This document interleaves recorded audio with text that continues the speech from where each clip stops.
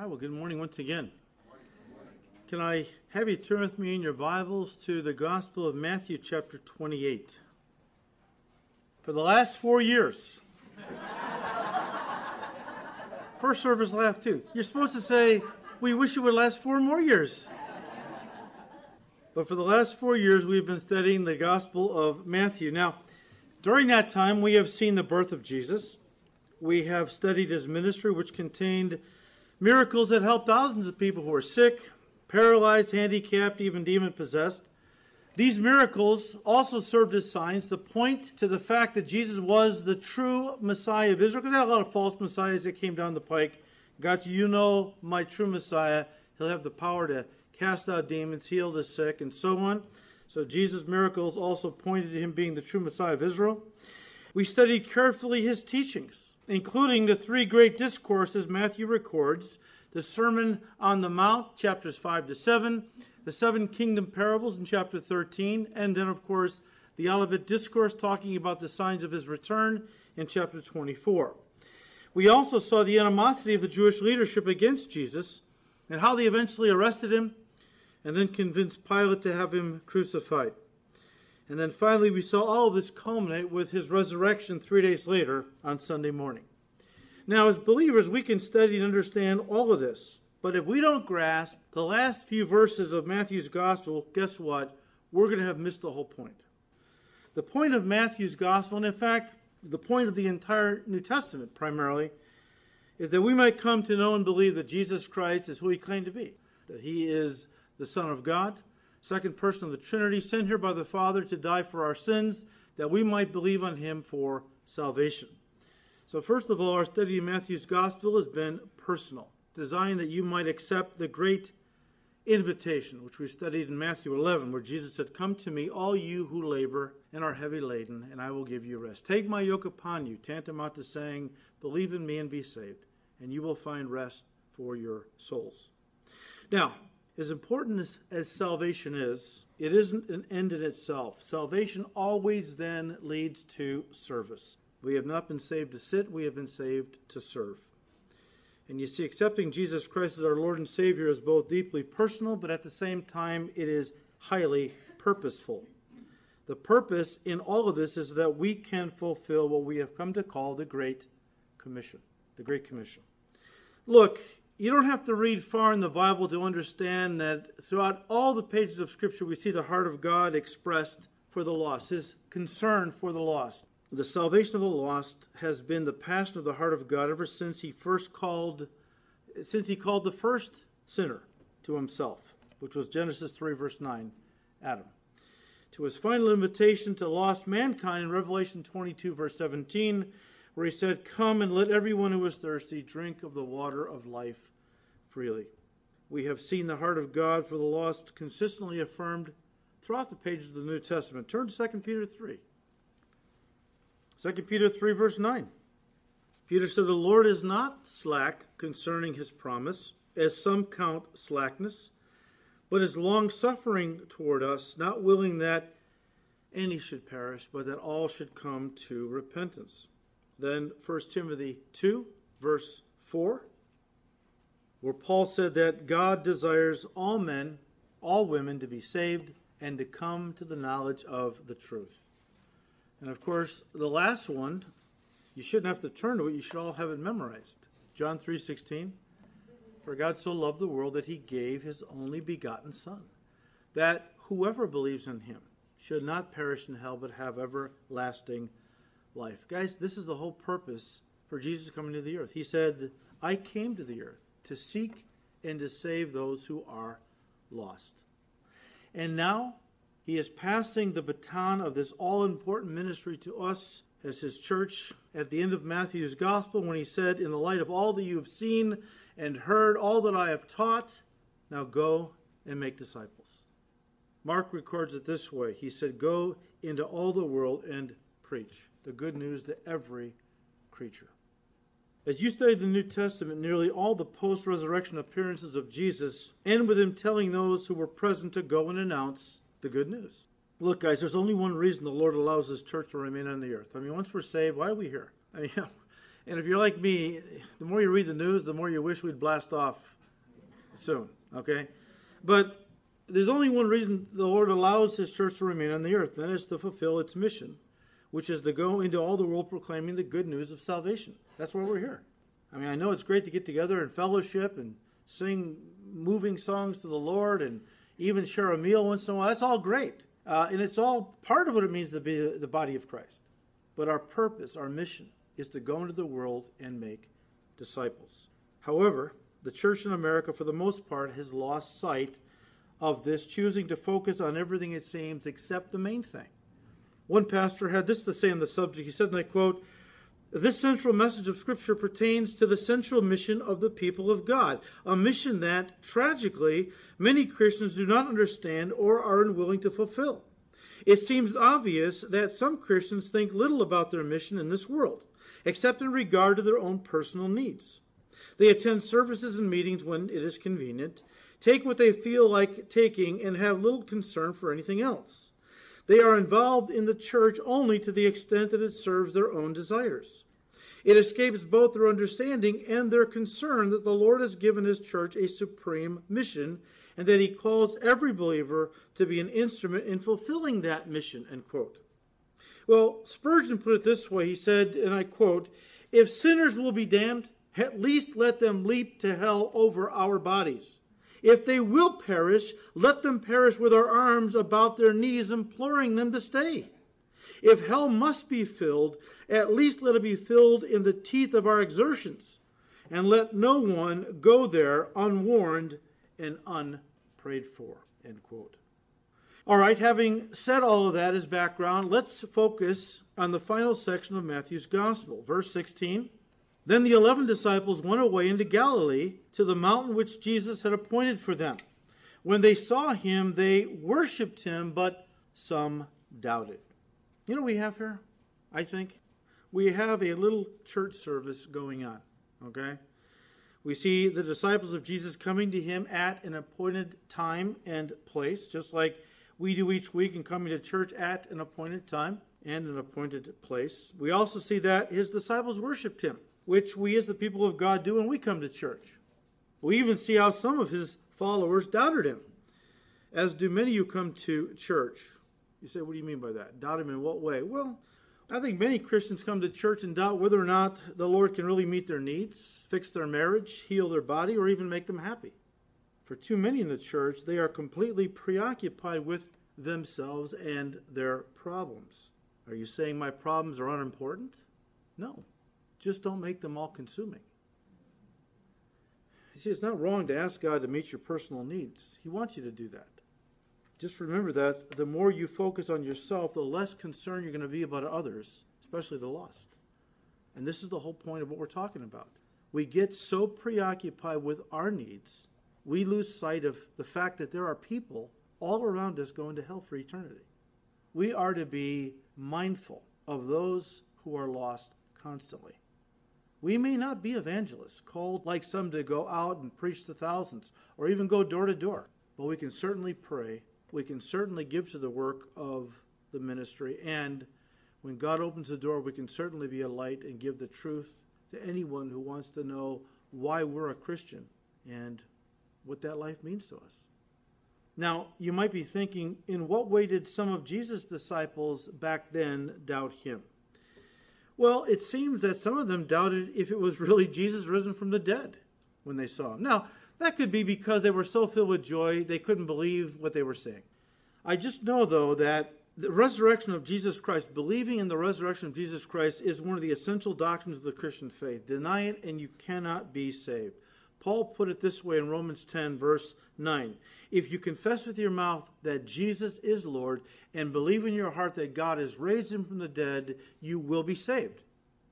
Conversely, to not believe in the resurrection of Jesus Christ means you won't be saved. Now, I know you might be thinking, well, these disciples didn't actually deny that Jesus had risen from the dead. They just doubted. Let me say this. Doubt is often a younger version of denial. In other words, doubt will grow into full-blown unbelief if not dealt with properly. Now, certainly, I'm not speaking about the 11. Okay, I know they were true believers. I know that they're going to sit on thrones judging Israel someday. So, they may have had some initial doubts based on being overjoyed or whatever. But we know that these men were genuinely saved. And again, eventually, Matthias was chosen to complete the 12, to round it out to 12. Although some of us, including myself, believe Paul was actually the 12th apostle, but his time had not come yet. They were not really spirit-filled, and they rushed to fill Judas's place when really I think God had Paul, who was coming down the road. But hey, whatever. We know these 11, though, were genuine believers. Let me just say this about honest doubts. Honest doubts, which are different from willful unbelief. Honest doubts are sometimes a part of the normal growing process of the Christian life and often stem from simply a lack of information. The way we deal with that is to faithfully and systematically teach young disciples God's Word, pointing out the evidence or the proof to substantiate why our faith is not a blind leap in the dark as some try to tell us. The atheist, look, their faith is a blind leap into the dark. Peter said, we have many infallible proofs to prove, or as evidence, to prove why our faith is sound. I mean, we talked about some of the proofs of the resurrection last week. But look, what I really want you to see in these last few verses of Matthew's gospel is what Jesus said to these disciples when they came to him, because it becomes the purpose, the mission of the church. Verse 18, and Jesus came and spoke to them, saying, all authority has been given to me in heaven and on earth. Go therefore and make disciples of all the nations, baptizing them in the name of the Father and the Son and of the Holy Spirit, teaching them to observe all things that I have commanded you, and lo, I am with you always, even to the end of the age. Amen. First of all, I want you to notice what the main purpose of the church is not. Okay, is not. Jesus didn't tell his disciples to go into all the world and feed the hungry, clothe the naked, or heal disease. He said, go make disciples. Now, certainly, in the course of making disciples, we can and should do those other things. It's just not the main mission of the church. Today, unfortunately, you would be amazed at how many churches in our country think that the mission of the church is to cure AIDS, is to focus on environmental issues like global warming, and bring social justice to the world, which is Christianized socialism.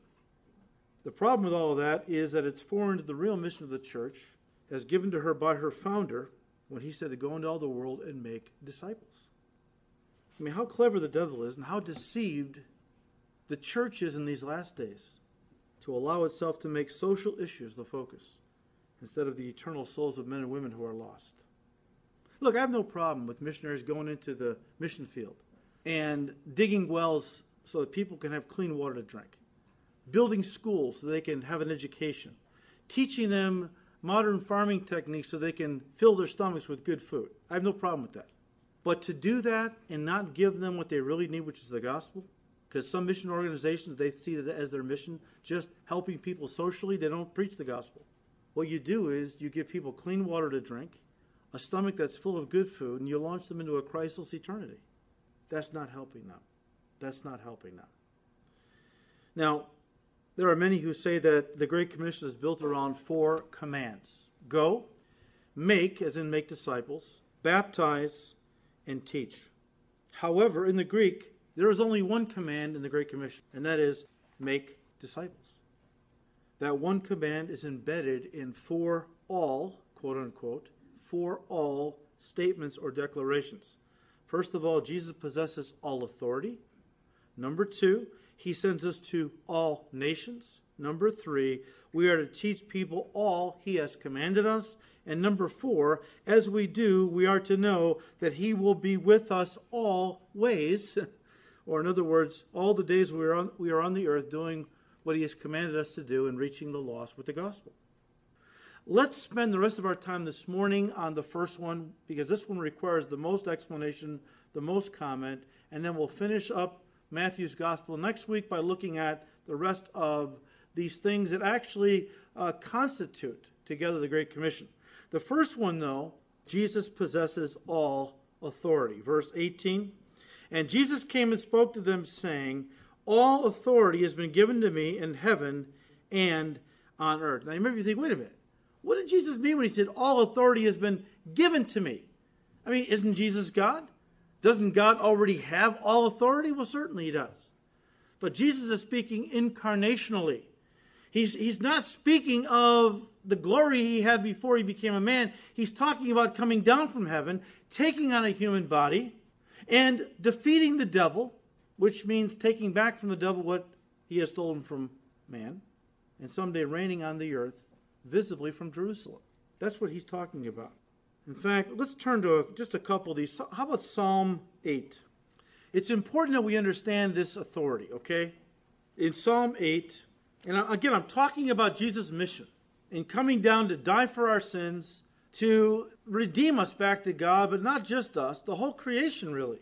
But in Psalm 8, starting in verse 5, we read, "For you have made him a little lower than the angels. You have crowned him with glory and honor. You have made him to have dominion over the works of your hands. You have put all things under his feet." Jesus Christ was made a little lower than the angels when he became a man. He became a man to die for our sins. But then, of course, he was exalted back to the Father and someday will reign in glory as all things are placed under his subjection. Psalm 2, verse 6. "Yet I have set my king on my holy hill of Zion," speaking of a future time during the millennial kingdom. "I will declare the decree. The Lord has said to me, you are my son, today I have begotten you. Ask of me, and I will give you the nations for your inheritance, and the ends of the earth for your possession.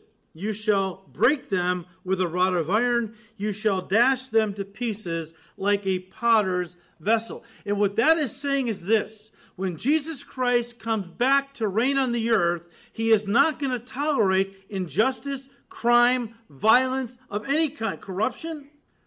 As we look at our society, we are degenerating more and more into a violent, lawless society. More and more. And it all goes along with what Jesus said that, I think it was Paul who said that in the last days, evil men would grow worse and worse. Violence would be on the rise. And the only comfort I have is knowing that someday Jesus Christ is going to come back and he's going to reign. And you know what? Coming from Chicago, we have no concept of what it means to have a righteous person reigning, okay, on the throne. No corruption, no bribes, complete righteousness, not allowing violent crimes, not worried about the ACLU suing because, Jesus popped a few guys who were really, out there doing crime and everything else. No, just takes the scepter, bang, pops them, they're gone.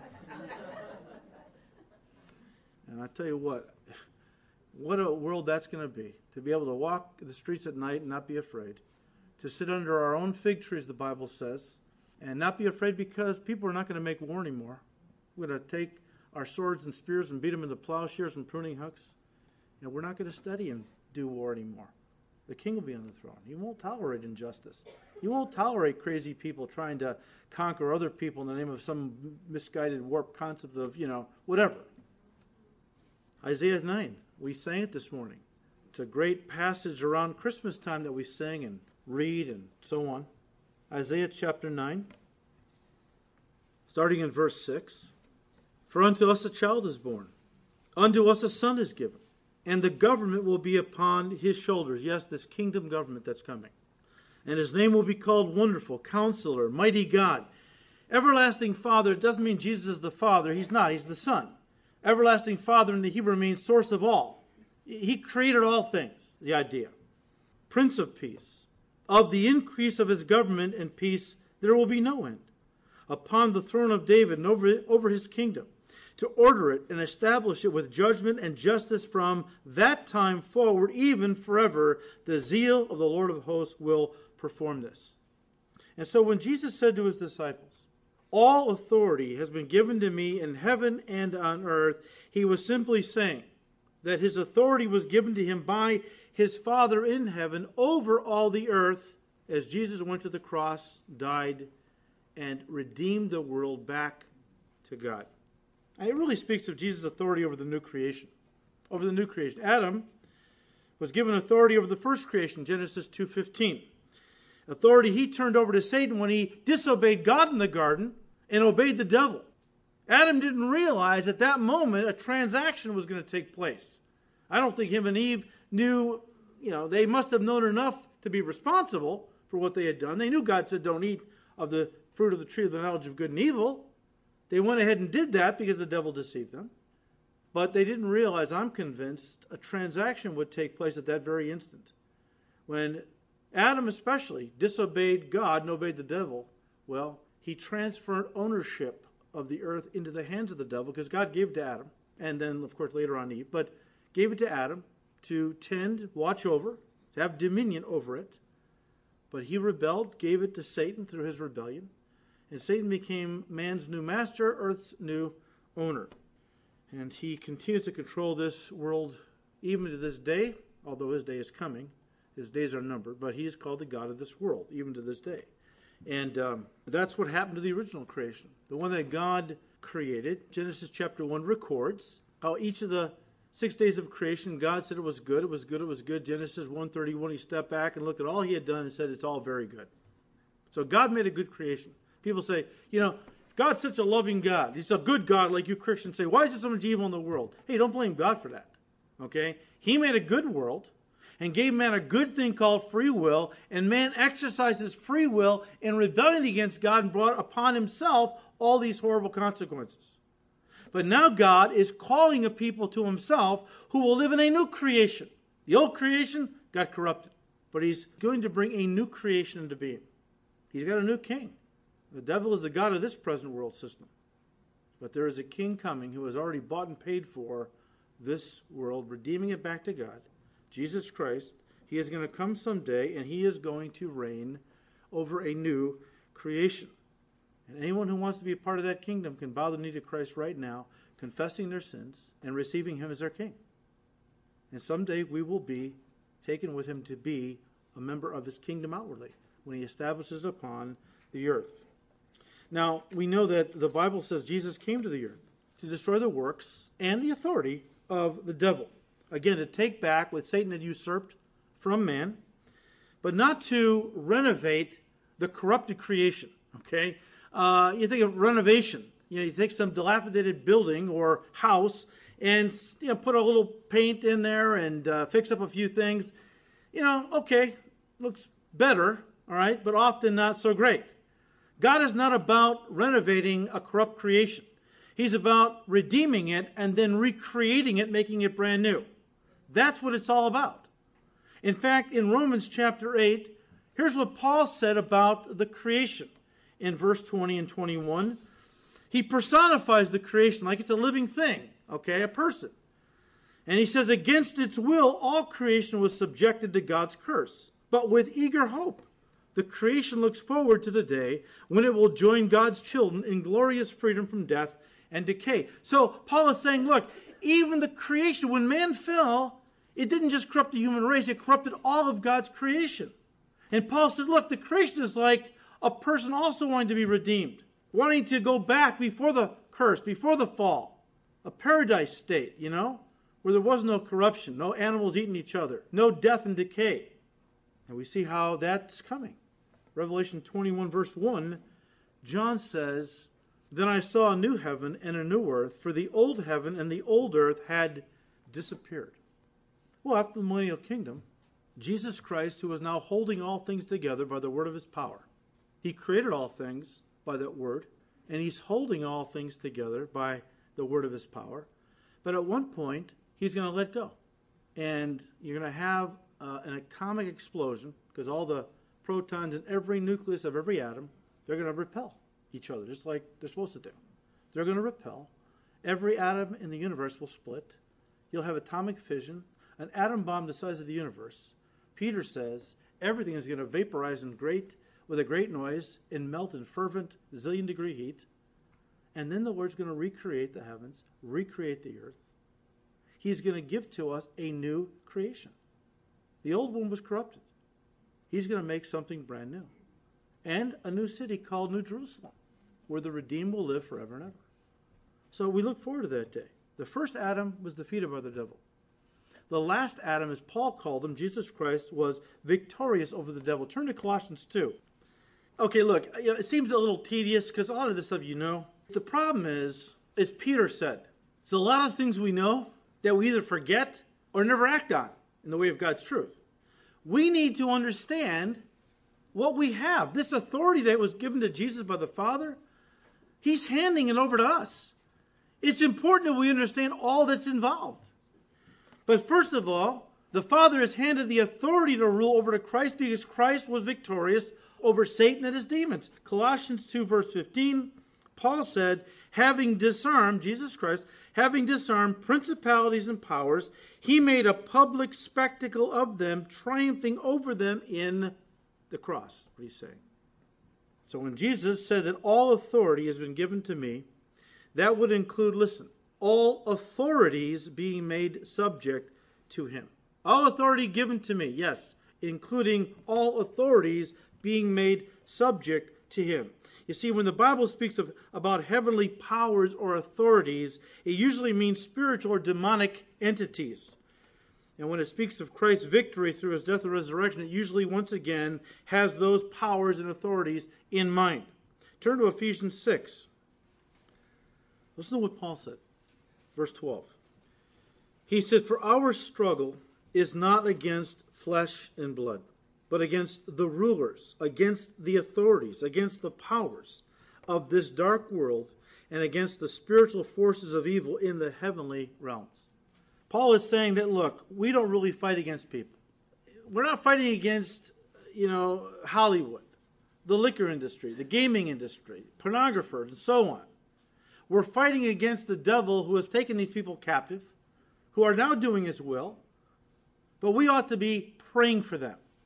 We ought to be loving them. As Paul says, don't argue, okay, but in humility and gentleness, all right? Teach people what God's word is really saying, because only God's word has the power to smash the prisons that the devil has locked these people in. These prisons are their own ideologies. And only God's word is strong enough to smash the prison, to let the captives go free. That's what we do. That's the gospel, okay? But these folks are not our enemies. The real enemy is the devil and his demons. The devil and his demons. Paul calls them authorities, rulers, principalities, powers. There's rankings, okay? Just like God has got angels that are in ranks, okay? I mean, Michael being one of the top guys. Gabriel, one of the top guys, okay? Then you have your generals, lieutenants, and colonels, and so on, okay? And your grunts, whatever those are. But the devil's got his little army too. And they're divided into these rankings where Paul calls them, authorities, rulers, powers, and so on. The spiritual forces of wickedness in the spirit realm. How about Ephesians 1, verse 20 and 21? Talking about how the Father exerted His power in Christ when He raised Him from the dead and seated Him, Jesus, at the right hand in the heavenly realms, far above all rule and authority, power and dominion, and every title that can be given, not only in this present age, but also in the one to come. So Jesus Christ, when it says all authority has been given to me, it also means all authorities, principalities, powers, authorities, all demonic entities, including the devil himself, have been made subject to Christ. Hang on to that thought. It's very important, okay? But the Father has given all this authority to Jesus to be the king over the new creation, which technically, guys, began at the cross. No, Jesus has not come back physically yet to take possession of this world and to reign visibly from Jerusalem. But the new creation, the new covenant, started at the cross. The word covenant, guys, means to cut. And in the Old Testament, they would ratify a covenant by cutting animals in two, and then the two parties would walk through the animal pieces. It was a blood covenant. The new covenant, the New Testament, began with Christ going to the cross and shedding His blood, which ratified the new covenant, which started the new creation. When everybody in this room when you gave your heart to Christ, you immediately became a what? New creation, didn't you? You're a new creation living in an old creation. But that new creation outwardly is coming. But right now you have been made a new creation because you've applied the blood of Christ to your life. Now that brings with it all kinds of wonderful benefits. A lot of benefits that a lot of Christians have no idea of. I mean, I've heard more than one story about somebody who was living in poverty, who had a rich uncle somewhere who died and left them a fortune, but the person kept living in poverty because they didn't know they had a rich uncle that left them a fortune. They were technically rich, yet living like paupers. It's like a lot of Christians. We have been given great wealth in Christ through what he has done. We still live like paupers, defeated paupers, because we don't know what we have in Christ. And if we know, we just don't believe it applies to me. Look, Jesus Christ is the king over the new creation. A king has authority over his creation, which means the right to use power. A king has authority and can delegate that power and authority to those who represent him and who serve him. That's exactly what our king did. Exactly what Jesus Christ did for us who are his servants. Turn to Luke 10. It's a little preview of what was coming. In Luke 10, Jesus sent out his disciples, 2 by 2, 70 altogether. They went out ministering because he knew he wasn't going to be around much longer, so he needed to get these guys going on their own out there and all of that. And so they come back in Luke 10, pick it up in verse 17. Then the 70 returned with joy, saying, Lord, even the demons are subject to us in your name. And he said to them, I saw Satan fall like lightning from heaven. Behold, I give you authority to trample on serpents and scorpions and over all the power of the enemy. Even the demons are subject to us in what? Your name. What does that mean? It just simply means who Christ is. In the victory he has won, see? Even the demons are now subject to us because Jesus Christ has given us authority over the enemy. As he said in another place, he has bound the strong man. He said you can't loot a strong man's house unless a stronger man binds him. The strong man's house is the devil's territory, the world that he is the God of. Jesus Christ, the stronger man, of course, God incarnate, defeated Satan. He bound him, which means we now, in his power and victory and authority, can go out and take captives from him for the glory of God. The gospel is powerful, and God has given it to us to use in the power of the Spirit to set men and women free who have been taken captive by the devil. And so this opening statement by Jesus, all authority belongs to me, now go and make disciples, speaks of the power to do the work our King is commissioning us to do in his name. And again, guys, authority speaks of the right to use power. The right to use power. Doesn't mean we have power innately in us, like a police officer. They don't have any power in and of themselves, but they represent or are working for a municipality, like a city. And the city has power over the people that live in the city. And they have delegated some of that authority to the police, who then serve the city in keeping law and order. But the police officer, has authority, but that was delegated to them. The same is true with us. Our Savior has power. That power was delegated to us, and the authority to use it, by the way. In fact, Jesus promised us this authority, this power, I should say, at the end of Luke's Gospel, chapter 24. Why don't you turn there? Now, after Jesus rose from the dead, he spent 40 more days with his disciples, teaching them about the kingdom. Before he ascended back to his Father, he said to them, now you have to understand something, guys. These men had been with him for 3.5 years. They had heard him preach the gospel hundreds, if not thousands of times. They knew it backwards and forward. They knew it cold. They could recite it in their sleep, I'm sure. If it was just a matter of intellectual information, he would have said, go now and start preaching the gospel. At the end of Luke's gospel, you're not ready to go and preach it yet. Oh, but Lord, we know the gospel. Yes, you do. Lord, we can recite it in our sleep. Yes, you can. But you're not ready to go out and preach it until you've received the power. Now go back to Jerusalem and you wait there.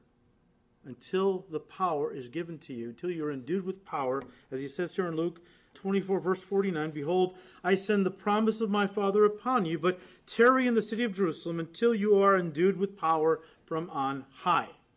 Of course, that promise was fulfilled 10 days later on the Feast of Pentecost.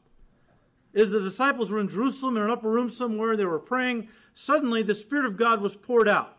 He said earlier, in the night before his crucifixion, I'm going to return back to the Father, and I'm going to pray, and he will send you another helper, the Spirit of truth. So Jesus ascends back to the Father. 10 days later, here comes the Holy Spirit being poured out. And the Spirit is poured out upon each of them. And of course, you know that the evidence was the tongues of fire above each of their heads, speaking in language that they never learned, praising God. But they heard this sound of a mighty rushing wind like a hurricane blowing through town. They heard the sound of this thing, but didn't see any of the effects. Things weren't blowing around and, patio furniture and kids' toys and whatever, But they heard this loud roar of this wind. And of course, it was the Spirit who came upon each of them and empowered them now to do the work that the Lord had called the king, had called them to do, which was to primarily go into all the world, preach the good news. Now, there are those that say, well, they needed that power because they didn't have the full Bible yet. But we have the completed canon of Scripture. And these were simple fishermen, farmers, We have our degrees now. We have our universities.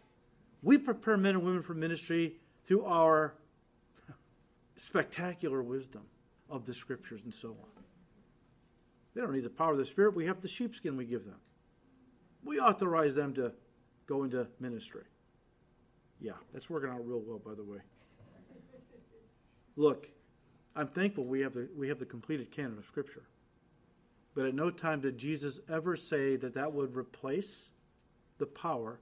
Look, Jesus Christ taught them the Word of God. They had the Word in front of them. He is the Word incarnate. But they still needed the power. Remember, after the Spirit came upon them in Acts 2, Peter preaches the place was packed. There were pilgrims from all over the known world in town for the Feast of Pentecost. Peter stands up. Of course, the crowd gathers. They hear the wind. Okay, they run to the place where they feel it's kind of coming from the sound. Here's the disciples. They're all speaking in these different languages from all over the world, praising God. At first, these guys thought these disciples were drunk. Peter stood up and, again, preaches the first Spirit-filled sermon of the church age. He says, no, these men are not drunk as you suppose. It's only 9 o'clock in the morning. This is that which was spoken by the prophet Joel. In the last days, I will pour out my Spirit on all flesh, says the Lord. Your young men will see visions. Your old men will dream dreams. I haven't started dreaming dreams yet, so I think I'm still more on the young men side. But I'm going to pour my Spirit out in the last days because the work is going to be great. Time will be limited. And Peter preached this dynamic sermon, basically cutting them to the heart by telling them, you crucified your own Messiah. He was the one that the Scriptures told was coming. Here was Jesus. He did everything the Scripture said Messiah was going to do. And yet, when it was all said and done, you guys hung him on a cross and killed him. Now, I know you did it in ignorance. And they were like cut to the heart and said, men and brethren, what do we do? And what did Peter say in chapter 2, verse 38 and 9 of Acts? He said, repent, and let every one of you be baptized in the name of Jesus Christ for the remission of sins. In other words, get saved. Get saved. And you shall receive the gift of the Holy Spirit, for the promise, listen to that, the promise is to you and to your children and to all who are afar off, as many as the Lord our God will call. What promise are you talking about, Peter? The promise Jesus gave to the disciples in the upper room. I'm not going to leave you alone like orphans. I'm going to go back to the Father, but I'm going to send to you another helper, the Holy Spirit. Because look, guess what? I'm sending you into all the world. Fishermen, farmers, simple blue-collar guys. You're going to go into all the world and preach the gospel. What do you mean, Lord? Athens? Alexandria? The imperial city, Rome? Are you kidding? Who's going to listen to us? You're not going to go in your own strength. You're going to go in my power, okay? And by the way, this promise, Peter is saying, wasn't just for us in the upper room. He said it was to you, those guys who were saved that day, your children, your grandchildren, all the way down to the church age, as many as the Lord our God will call to be saved, the power of the Holy Spirit is available to them. As my pastor used to like to say, the power of the Holy Spirit, don't leave home without it. Look, this promise of power to do the work of winning the lost is a promise that Jesus affirmed one last time before he ascended back to the Father. In Acts chapter 1, verse 8, he said, but you shall go back to Jerusalem. You shall receive power when the Holy Spirit has come upon you. And when that happens, you will be then qualified, empowered, endued, whatever you want to say, with the power you need to go into all the world and preach the good news to everybody. That's what we need. Guys, this is where the Great Commission starts, okay? This is where the Great Commission starts. We haven't really technically looked at the Great Commission. We've just looked at the authority and power to go out and preach it. But we need that, right? These guys walked with the King himself for 3.5 years. They weren't even ready to go out and preach until they received the power of the Holy Spirit.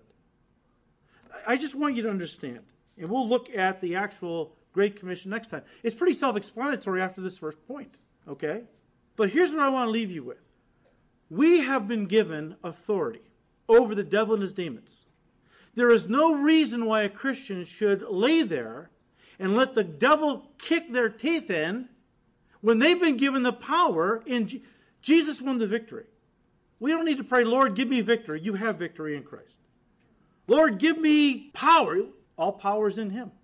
And you are in him. You believe in him. The goal of many Christians today, and I think it's because they haven't been taught or just aren't willing to embrace and apply by faith the things that are theirs in Christ. The goal for many is just to hang on by their fingertips, just to survive. If I could just survive, until the Lord comes back. Survive. He wants you to thrive.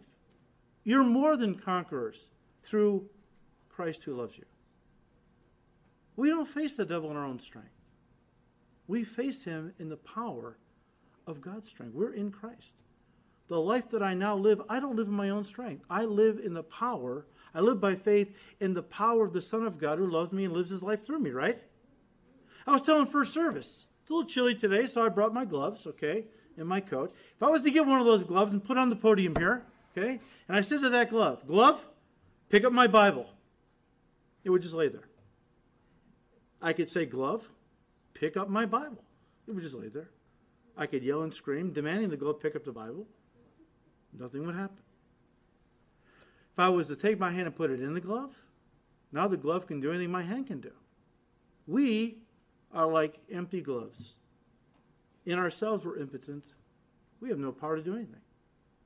But if by faith we allow God to place his hand in us, live his life through us, we can do anything the Lord God Almighty wants us to do.